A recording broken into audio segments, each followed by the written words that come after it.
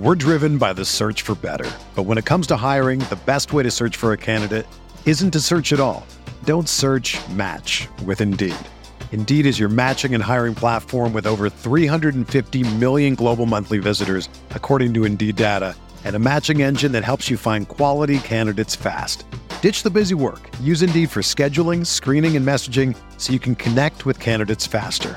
Leveraging over 140 million qualifications and preferences every day, Indeed's matching engine is constantly learning from your preferences, so the more you use Indeed, the better it gets.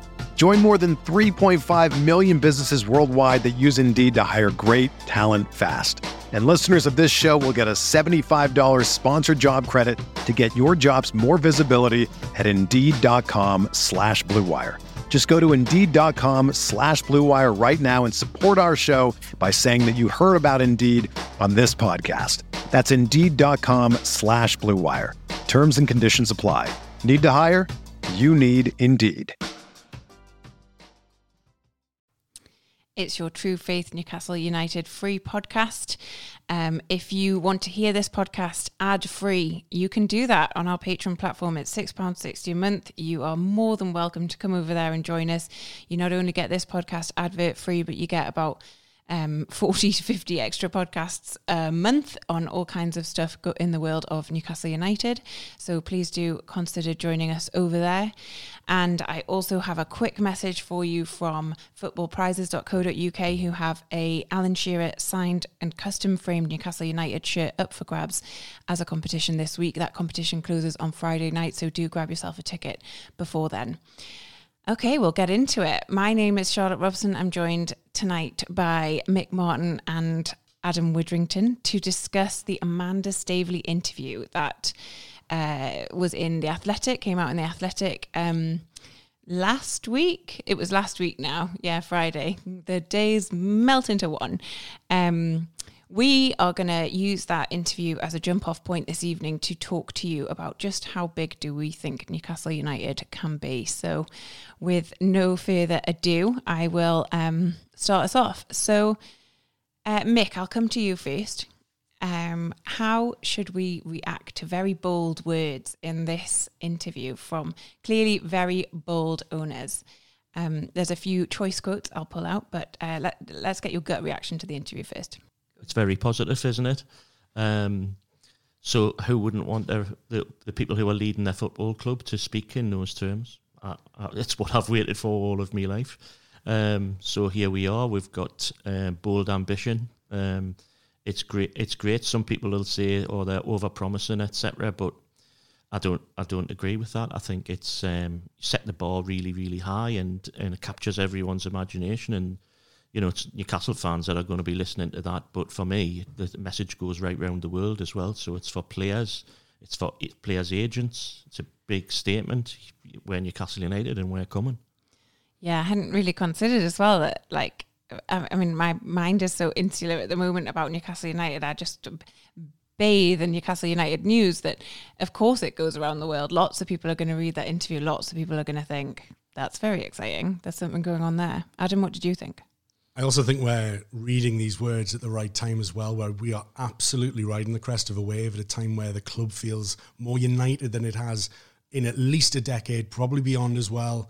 The feel-good factor on the club, the fact that the performances have turned into points and that survival is looking pretty feasible now, So, to hear our owners come out and, again, reiterate their support for Eddie, and to reiterate their objectives and ambitions for the next few years,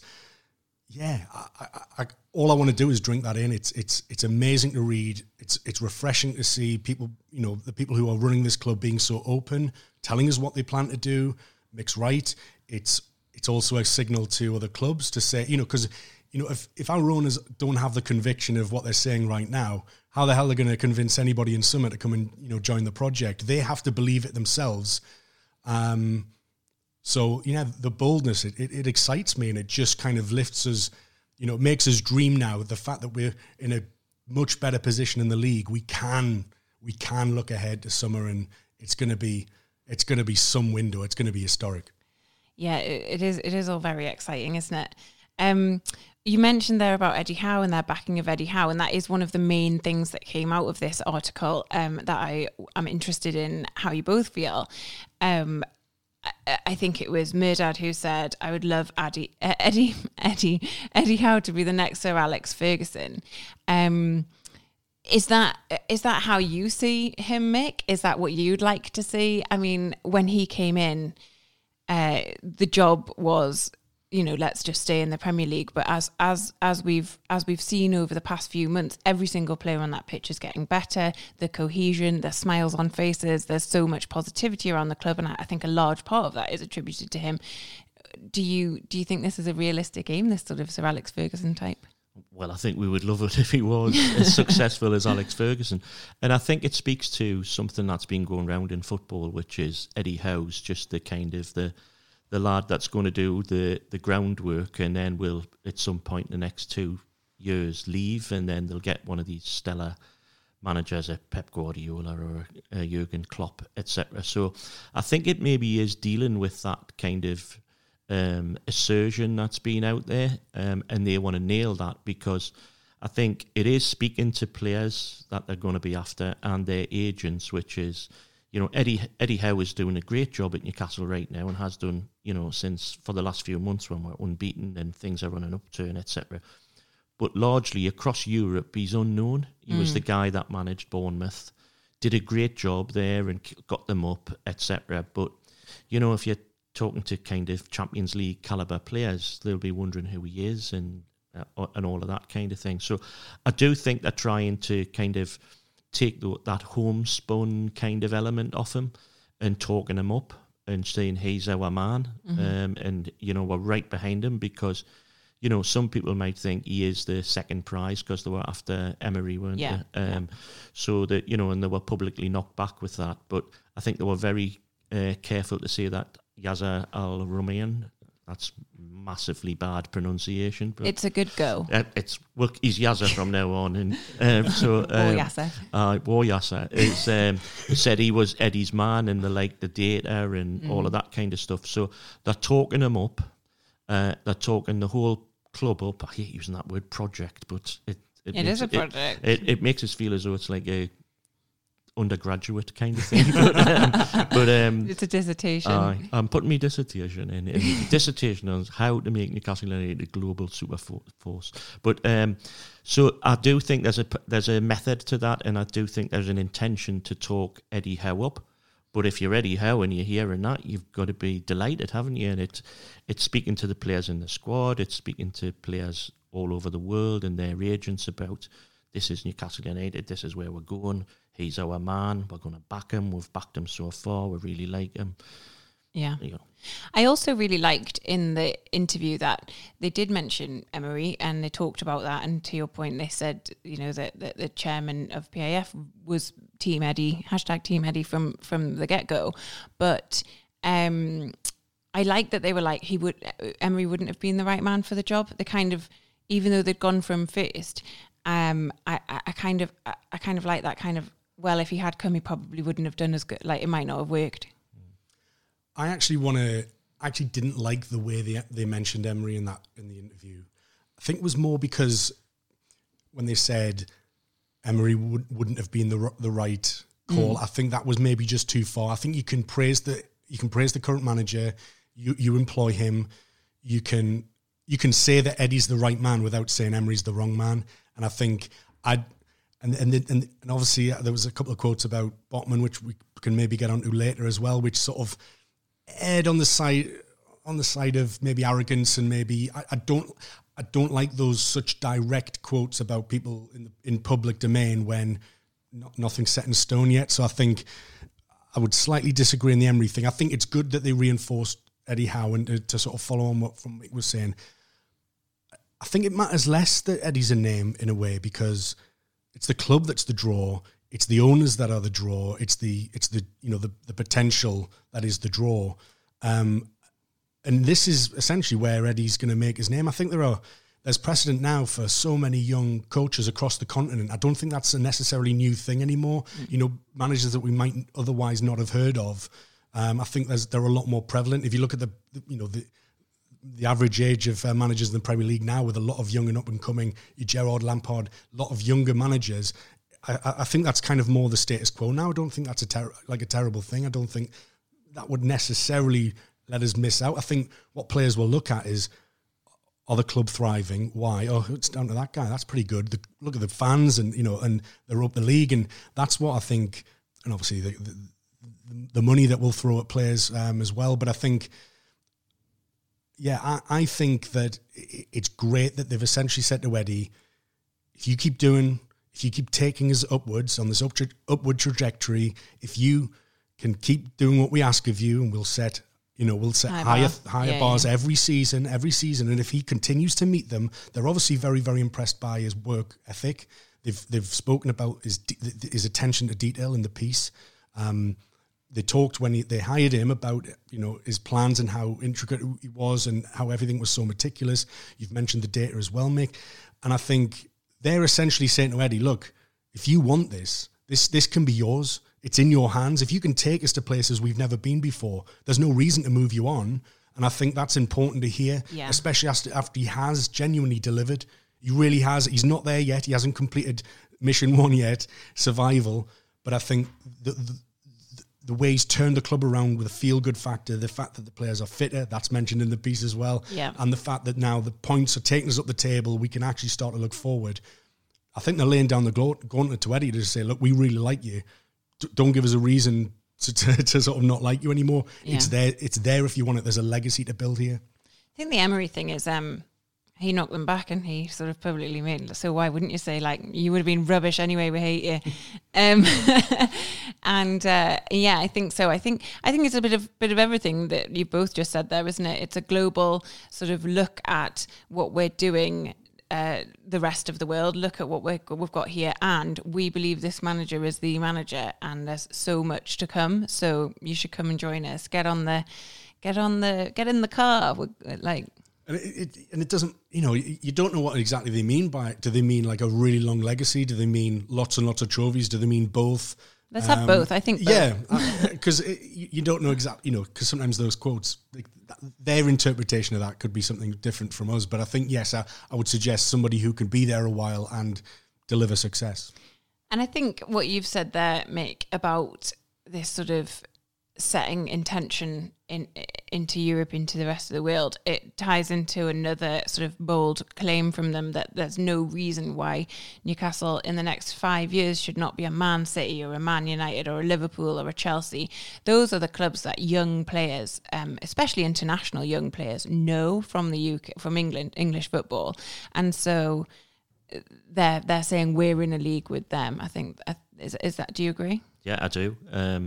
Because they do set the bar. They're the most successful clubs in the country and in Europe for the last few years, haven't they been? So, yes, I think putting our club's name in that frame amongst those might sound daft to some, given how barren we've been in terms of winning trophies or even competing. But it sets down the marker, and it's about positioning the club amongst other clubs where we think we should be. And, I've always been of the opinion that is where Newcastle United should be. I've never accepted that we're also Rans. I've always believed that the clubs should be in that spot. And if I can go off meandering down memory lane, I remember coming in pissed when I was a young lad and speaking to my dad after I'd been to trips to Old Trafford and Anfield, etc., and saying, they're marvellous clubs. And my old man getting angry, saying, those clubs are no bigger than Newcastle, son. He's instilled it in you. Absolutely.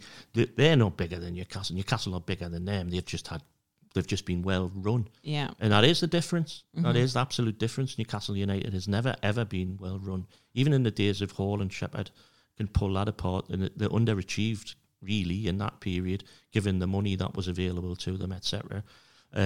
So they've got to be well run, and they've got to have investment, and then they'll go on from that, and they'll be an absolutely mega club. Yeah, well, that takes us nicely into part 2. But before we get there, we have a couple of messages from our sponsors. If you don't want to hear them, you know what to do. Join us on Patreon for £6.60 a month. We'll be back in 1 second. We're driven by the search for better. But when it comes to hiring, the best way to search for a candidate isn't to search at all. Don't search, match with Indeed. Indeed is your matching and hiring platform with over 350 million global monthly visitors, according to Indeed data, and a matching engine that helps you find quality candidates fast. Ditch the busy work. Use Indeed for scheduling, screening, and messaging so you can connect with candidates faster. Leveraging over 140 million qualifications and preferences every day, Indeed's matching engine is constantly learning from your preferences, so the more you use Indeed, the better it gets. Join more than 3.5 million businesses worldwide that use Indeed to hire great talent fast. And listeners of this show will get a $75 sponsored job credit to get your jobs more visibility at Indeed.com/Blue Wire. Just go to Indeed.com/Blue Wire right now and support our show by saying that you heard about Indeed on this podcast. That's Indeed.com/Blue Wire. Terms and conditions apply. Need to hire? You need Indeed. Whether you're a world-class athlete or a podcaster like me, we all understand the importance of mental and physical well-being and proper recovery for top-notch performance. That's why I'm excited that Unified Healing is sponsoring this podcast. Unified Healing is a new and super innovative global network of wellness centers powered by Energy Enhancement System, or EE System. If you haven't heard of the EE System, you'll want to listen up. This technology promotes wellness, deep relaxation, purification, and rejuvenation. At hundreds of locations across the globe, access to a center is easy and affordable. Interested in experiencing the EE System technology for yourself? Go to unifiedhealing.com/Blue Wire to learn more and find a center near you. That's UNIFYDhealing.com/Blue Wire. No material or testimonials on the Unified Healing website are intended to be viewed as medical advice or a substitute for professional medical advice, diagnosis, or treatment. Always seek the advice of your physician or other qualified healthcare provider with any questions you may have regarding a medical condition or treatment and before undertaking a new healthcare regimen, including EE System. It's part 2 of the True Faith Newcastle United podcast. We are analysing the Amanda Staveley and Mehrdad Ghodoussi interview that came out in The Athletic last week. Really, sort of, Mick, there you were talking about how big Newcastle can be. And that is the main question I have for this next segment. Is it stupid? Is it getting ahead of ourselves? Is it just daft to start thinking or talking about Newcastle United being a Chelsea, a Man U, a Liverpool, etc., to use Mehrdad Ghodoussi's words, when we are still, yes, we're on the ascent, but we are still in a relegation battle. There's only about 4 points between us and 18th. So do you think we just need to calm ourselves down and walk before we can run? Or never calm yourself down. So I'm going a little bit Oscar Wilde. We're all in the gutter, but some of us are looking at the stars, and I think that's where we are at the minute. But no, I do think we're a massive football club. Look, we get crowds of 52,000 when we're third bottom of the league and in the Championship, etc. And where I sit in the Gallowgate West at the Villa game, I was just having a look around, and there's not an empty seat in the place, and the corporate sections, the boxes, they're absolutely rammed. Yeah. And mates of mine are texting us, can you get us a ticket, blah, blah, blah. And I've never had, you couldn't give them away. Yeah. Well, he literally had to give away 10,000. Well, he did. Yeah. But, if you couldn't make it, you'd ring somebody to, fancy a ticket? No, not really. And so the thing had died. So this kind of thing, Club of the North, I'm a fervent believer that Newcastle United should be the club that people support from the Tweed to the Tees. And I couldn't give a shit about any other clubs in between. So, we need to hoover that support up and become the club that young kids want to support when they grow up, because we'll have the heroes playing for them. We'll capture the imagination. So we're getting 52,000 now from the region. We know easily we could add another 8,000 probably at the next home game, couldn't we? Yeah. So you could take that. So 60, 65, and then there's part of me thinks, why can't we have the biggest stadium in England? Well, but then you get... What would that be? How many? Well, that would be about 75 over past Man United, but that's probably getting ahead of ourselves at that point. And so there is a line. There is only a timeline. Okay. So only milestones on the road to having a 200,000 seater stadium. Oh my God. So that was a joke, listeners. But I don't see any reason why we shouldn't get up past 60,000 in the next few years if they put their mind to it. But Then there's the question, the St James's Park question, and Well, a lot of people welcomed that statement that Mehrdad made. I've got mixed feelings about it because I want as many people, particularly Geordies, to see the team in this, what we hope is going to be a golden period, and I don't want anyone locked out. And if that means moving stadiums, I think I'd listen to that, but that's it's I'm a only big one voice. conversation. Yeah. I'm Well, only let's talk about the statement and the club the ground statement in a minute. But Adam, let's just track back ever so slightly. What do you think? Do you think we're getting ahead of ourselves, or how big do you think we could be? I think we can be huge. I think the time frame is it is ambitious. Of course it is. And if you think we're starting off from a much lower part of the league, our squad, the amount of rebuilding and turnover required to even get us into the top 8 is going to be significant. But look, I just think specifics like this don't matter at this point. Like, I think we can kind of almost afford to have those vague objectives, or just like throwing something out like, yeah, let's try and be them in 5 years. Like, it's probably not going to happen. But what it does tell us is we're going to spend a hell of a lot of money to try and get there. And it sounds like it's going to be quite a lot of fun as well. So I think once we are a more established, hopefully elite club in the future, that's when I think words will, and their literal meaning, will matter a lot more. And I think we can scrutinise more. But I think at the minute, they're getting excited like we are. Yeah. Like I think they're feeling this energy as well. And I must say to them, even despite how outlandish some people might think some of these claims and hopes are, these objectives, like this is what they were saying on day one. This is what they're still saying now. And I think, again, there's an argument to say that, well, why can't they be right in 5 years? Because we don't know what this summer looks like. We don't know how they operate with a clean slate, Premier League status secured. Fingers crossed. A lot of leeway with FFP wise. We don't know how.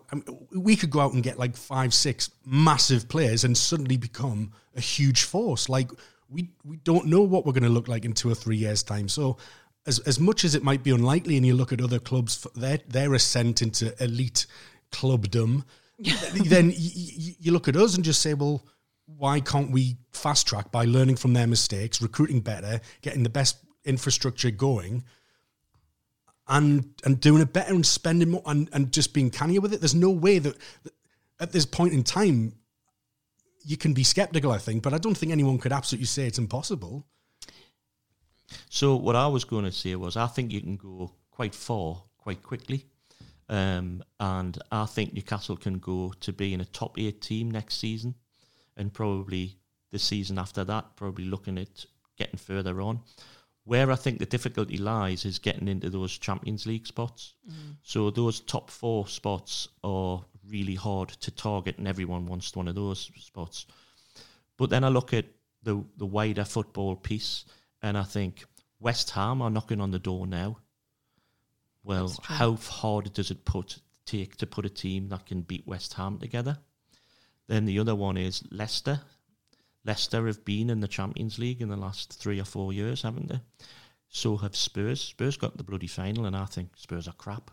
They're a one-man team, really. Yeah. So you've got that. So how far can you go? I think you can go really far very quickly to a certain level. Then you've got to take another step. So getting into that space that Man City, Liverpool, and Chelsea have been at in the last few years, breaking that kind of monopoly up, if you like, that's the hard bit. But getting quickly to that spot in the top 8 and then top 4, then I think we can do that. But then you look at who the competition is, right? So should we feel threatened by Wolves, Everton? No, not Everton. Villa, etc. Right? Yeah. No, I don't think we should. Then you look at Tottenham. Tottenham are a really unhappy club behind the surface, and so are Arsenal. So all through my adult life, Arsenal were a brilliantly run club, going back decades. Even, they've always been a top club. They're aristocrats of English football. They're not anymore. They had Wenger there for so long, and they're struggling to replace him, and the ownership's a bit screwed as well. So you've got all of that. Daniel Levy at Tottenham, blah, blah, blah. And then this week, obviously, very, very traumatic, earth-shattering events, literally, the stuff that the impact on Chelsea. Where are Chelsea going to go? Yeah. We've got a massive question about the ownership. So things can change really quickly. So you think people can talk themselves away from competing and being bold, but actually you look at it, really, yeah, it's going to be hard and there has to be a lot of hard work put in, but it's not impossible. So for me, they can go a long way from where they are at the moment, which is perennial strugglers, to top 8 next season. I think that's got to be the target. And then the seasons after that, they've got to be knocking on the door, top 4. And then, but in that meantime, it might be nice if they won a cup. Be nice, wouldn't it? A little bit of silverware for the new or the old stadium. Well, magpies were like shiny things. We do. We love them.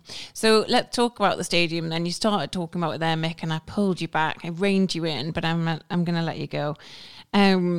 They talked about it, and you referenced what they said. Mehrdad said it would be like tearing your soul out, which I assume is how he said it. On build with regards to removing Newcastle United from St James's Park, with regards to building a whole new stadium. They have talked about aiming to increase the capacity. It's 52,000 at the moment. There's potential on the Gallowgate side. I know that Mike Ashley sold off Strawberry Place, but those people there's some dodgy stuff going on there.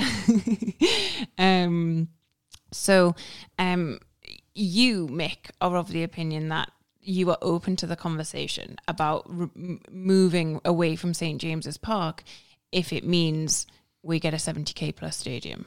Yeah, not even a 70k, but 65, 70. I'll probably settle at that. But I think, do I want Newcastle to stay at St James's Park? Of course I do. If they can realise their ambitions on the only ground that they've ever played at, then yes, then that should be it. And then it's could they move? It depends. So if the club remain near to the city centre, so for example, if they were going to build on Castle Leazes for argument's sake, or which they tried to do 20 odd year ago, or they were to build on a site like the Metro Arena, or even up Barrack Road where the BBC is, and just bought all those kind of low level buildings and flattened them and built the stadium there, then I'd probably be happy about that. I'd be okay with that, as long as they can get lots of people in to watch the team. What I wouldn't like to be is to be kind of a prisoner of nostalgia and history at St James's Park with the same 52,000 people there week after week and it become a private club. I want the club to be open. So Club of the North, we need more people to be able to get into the ground.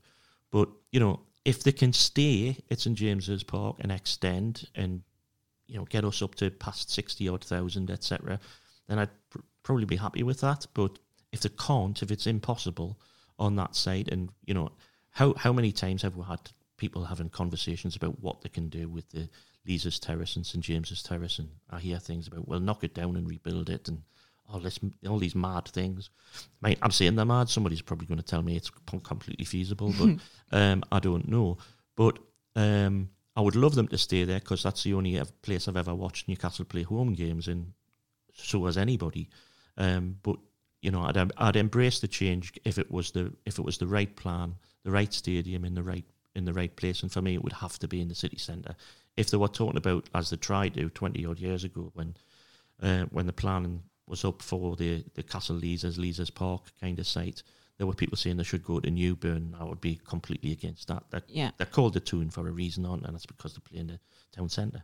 I think there's a lot to be said for that. If you go to the American Express Stadium in Brighton, you have a lovely day out in Brighton, and then you have to get on a train or get in a car and go 15 minutes up the road. It breaks up the like momentum of the day, and there's so much to be said about town buzzing when it's match day. Adam, what was your take on it? Just to extrapolate a bit more from what Mehrdad said, talking about him like he's my pal, he's not. We will definitely look at expanding it, working with the city and council to see what we can do. There are a lot of things that need to happen first, but that's the way forward. If we can get it to 60 or 65,000, that would be amazing. I think that's great, and I think that's, as sort of Mick alluded to, that kind of keeps it going for a while. If they were able to do that on the same site,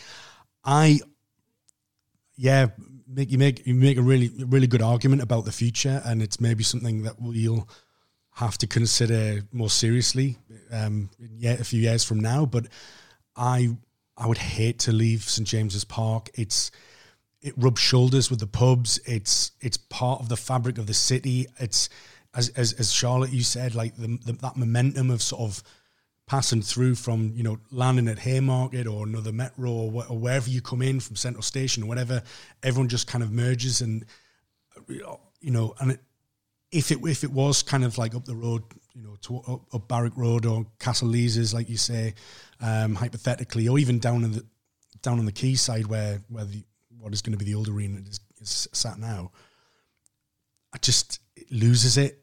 It wouldn't be this. I know that routines can change, but I just think it would be completely different. It would be a completely different experience. It would be a completely different vibe going to, you know, a stadium city, like, you know, just outside the perimeters of the actual town centre. So I'm very conflicted about this. Like, Mick's right. It's you know, we have to kind of consider that this is probably going to be a possibility. But I think to bring it back to the article, what Mehrdad's saying, they're going about it the right way. They're doing it in the right order. That, you know, the fact that he understands how much that stadium means to this club. It is the club. It's the HQ of the club. That's where everyone goes to. That's a club without that HQ is it's a concept. It's almost theoretical. It's like he understands that. He talked about, you know, it being the soul being ripped. For what I forget the very dramatic language. It would be like tearing your soul out. Yeah, and I think hopefully they can be able to stand by a comment like that, because it's quite a big comment. It is, and I hope it almost sort of says, look, we won't move unless we absolutely have to. So again, that's what I glean from it, but it's sort of aggressive language that's protective of what we have at the minute, you know, and as after Mike Ashley dabbled with renaming the stadium and just kind of attempted to bastardize the club, the fact that these owners want to protect what we have and enhance it as it is and keep it as authentic as possible,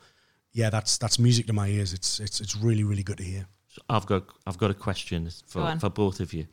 So I know it's not feasible, right? So because there's been development on that land, but if the club could have bought the brewery site, oh yeah, would you have been happy if they'd moved just there? over the road? If they just picked their shopping up and just moved over the road? Interesting question.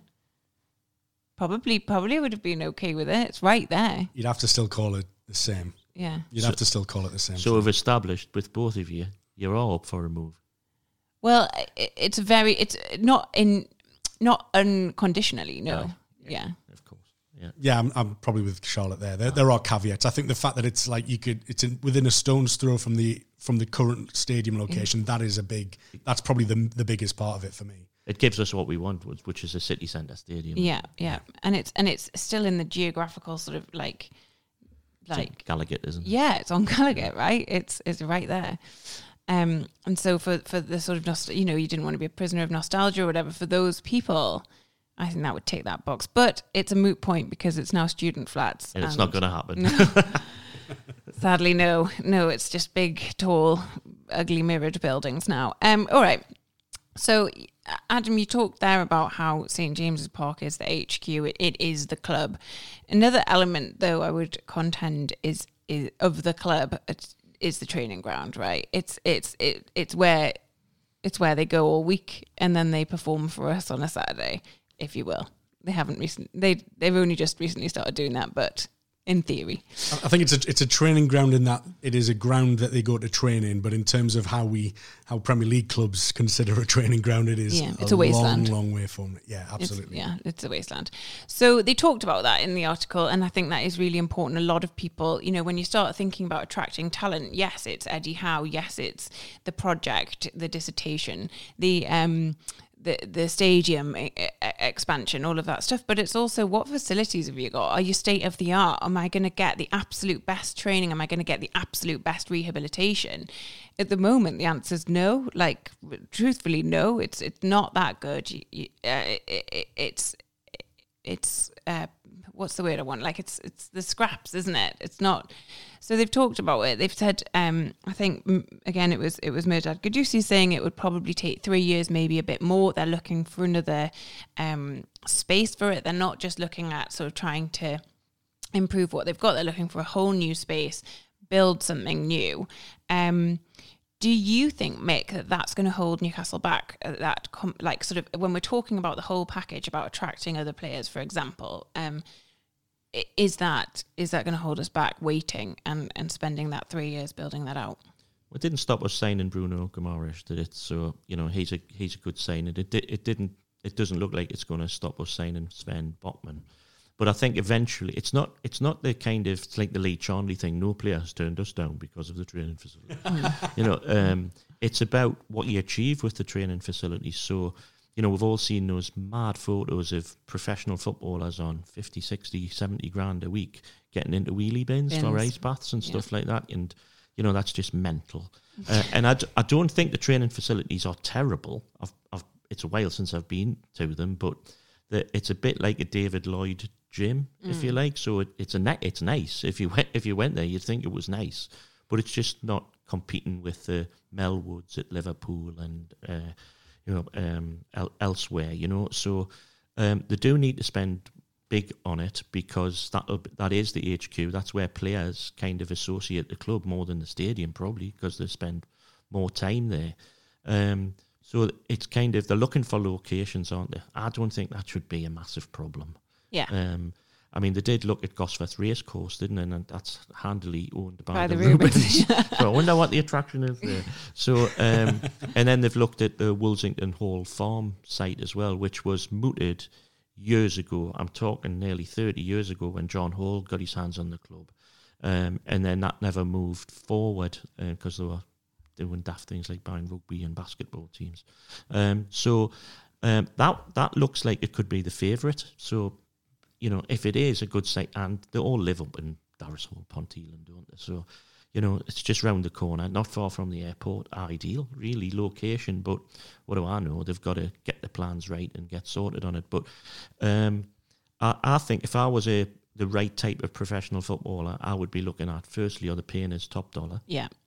Secondly, what's the manager like? Is he a good guy? Is he going to help me with my career? And then thirdly, it's like kind of, what's the club like? So what's it like playing in the ground? That probably comes after. What's the training facilities? What are the, how am I going to be looked after? So that's all part of that overall package, isn't it, for footballers? So crack on. I think they should be, they should be going full bang at it. Could be going Tonto with that. Like. Do you think 3 years is too slow on that side? So I wasn't sure what they meant by the 3 years. Was it 3 years to find a site, or was it 3 years to get it built? I think it was 3 years to get it all done. Right. That's how I read it. I don't know.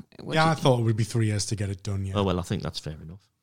Yeah, obviously they're inheriting a club that we're all very aware that a lot needs to be done. But when they talk about the training ground and they talk about all the other things that they need to look at, the women's team and investment in the academy and everything, the infrastructure as well, that kind of tells me, as they keep mentioning to us, that there is a lot of work to do, that they have a lot to do, which will mean that they will have a lot of recruitment to do, so that they have experts in their fields who can get all this stuff done, that they can delegate down so they can look at, the cliched big picture stuff. They're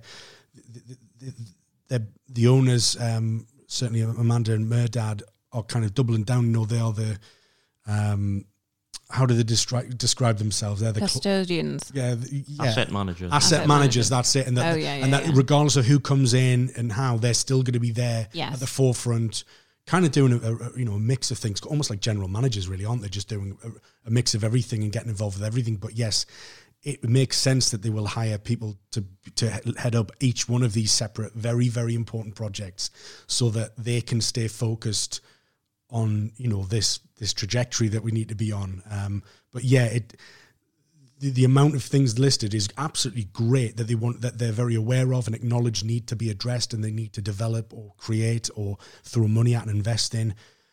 But yeah, little red flag saying, yeah, that is a lot to do. And that is, you know, don't necessarily, we know there's a lot to do, but don't give yourself too much to do at once, because we don't want things off the pitch to be derailed, and we want to keep that focus on the pitch, keep that momentum going, and all this stuff bubbling away in the background. It's going to require a big team of people, and people that they trust, and people that you know, they're compatible with, got chemistry behind the scenes.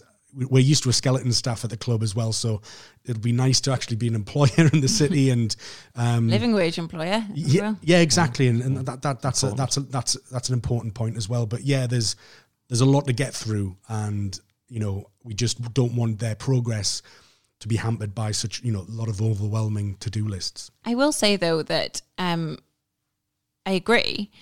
But I do see there are massive encouragement. Dan Ashworth is going to come in. That hopefully will free up some of their time to do stuff. They're going to get the CEO in. That's going to free up some of their time. They're going to be running the show, but hopefully, you know, people will be they won't be in the weeds in the way that they are now. So I am encouraged by that.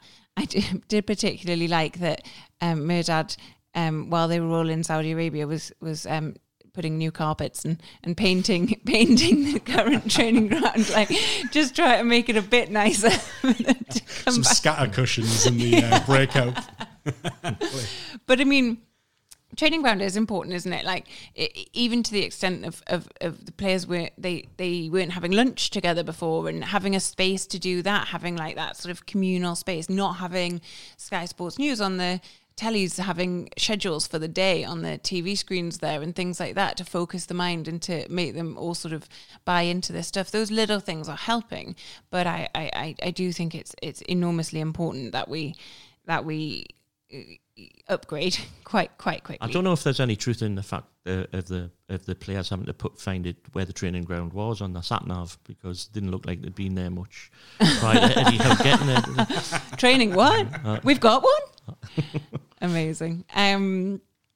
No, I do. I think that I think 3 years all in, we'll manage. Like you said, Mick, there's those three components there that people are going to be looking at when they're thinking about joining Newcastle United as a player, and we're ticking many of the boxes, 2.5 of the boxes, aren't we? It's marginal gains, isn't it, from from what you get from different facilities. So, you know, Eddie Howe's a student of the game, isn't he? And so is Dan Ashworth. You know, great CV he's got. But I think Ashworth, when he comes, and they need to kind of get over that hump in the road with Brighton about compensation for him, so he can crack on. I think that's going to be his number one job in the next 3 years.